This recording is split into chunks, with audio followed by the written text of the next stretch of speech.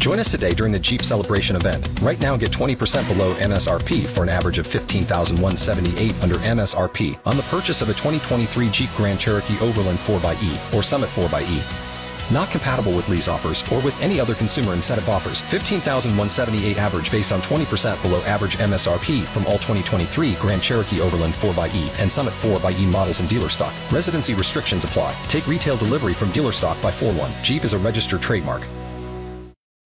Here's some of what you missed on the McKay in the Morning Show with Danielle Tafano. So we're talking about how long it takes to make a fairly major purchase online. 3 hours and 5 minutes seems like a lot of time. Seems like a long time. So there's seven that different... seems like a short time. What are you talking about?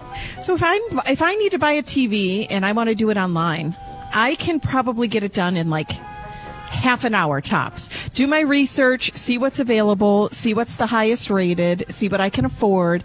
Bam, purchase done. I found a 70-inch TV for $499, and I'm going to buy it for our basement. Yeah, 70-inch for our basement in 10 minutes. What brand is that? Yeah, it's Hisense. It's not the best brand in the world, but I don't care. It's a basement TV. Yeah, it's for my son and his friends. They don't need a good one. All right, so the first 35 minutes is spent deciding whether or not you actually need something. I feel like that doesn't count as part of the buying process. I feel like that's when you're sitting on your couch and you're like, do I want to get a TV? To me, the buying process starts when you open up your computer. Well, and that's when the 33 minutes you're searching different sites for the product that you want. So you got 35 and then 33. Reading reviews and recommendations, that usually takes about 29 minutes. The average person said that they would not buy something if it has less than a 3.4 stars out of 5. Now, I just started reading ratings. Susie always did. She goes, anytime I would want to buy something, she'd go, what do the ratings say?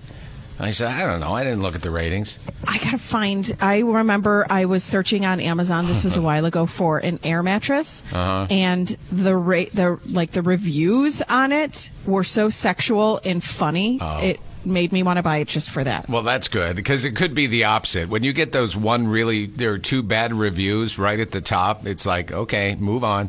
Well, the thing that you don't think about, too, is that let's say that you buy a shirt from Amazon. And you're like, oh, the shirt is great, whatever. And you put it on, you wear it, and you go on with your life. You think more that if the shirt stinks and you don't like it or it's poor quality, that's when you think to go make a review. More so than if you liked it, which kind of stinks. And that's the same for almost any industry. Yeah, that's true. More people are going to complain, especially now. So now in the 3 things that we mentioned, we're 97 minutes into the purchase. 4 is comparing products and narrowing it down to a specific brand. That takes, Jan, at least 31 minutes. At least, Jan. My goodness, this just all seems like people are rushing. People are rushing to purchase stuff. Pump the brakes, folks. 5th on the list, sharing links and asking advice from friends and family.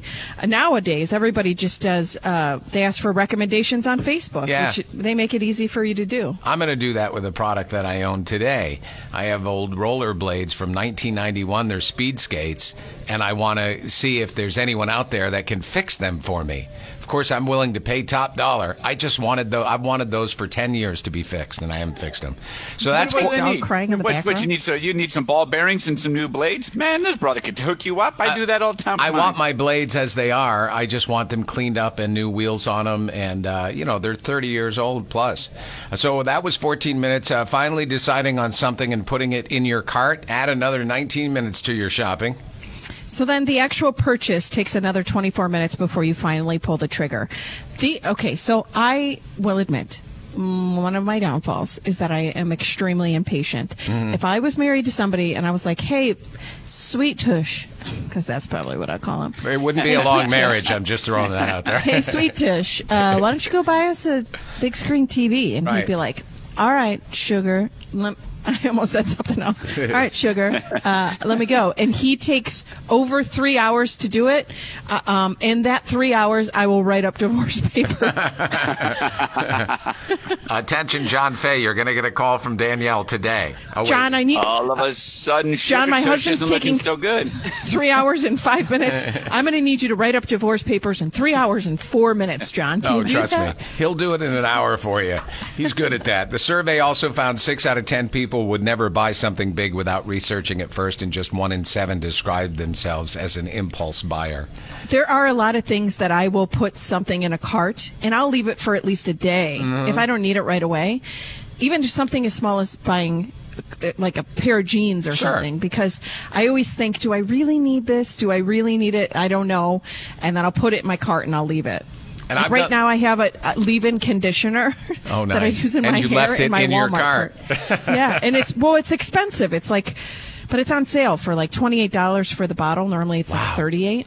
And so... Yeah, but your hair is important. You take good care of your hair, so get it. I just recently pulled the trigger on something I had in my cart for well over 6, 7, 8 months, because I kept thinking, I'm going to put it off. I'm not going to get it. And I finally pulled the trigger, and I got myself a little Brooklyn Nets lawn flag that I have proudly displayed. It's only $14, but still, it's just like, whether it be that or a TV, it's like, I'm going to take my time. Do you check guys my bank account? $14. Gee, and I know you don't, but Scott, do you have an online grocery cart or anything that you keep?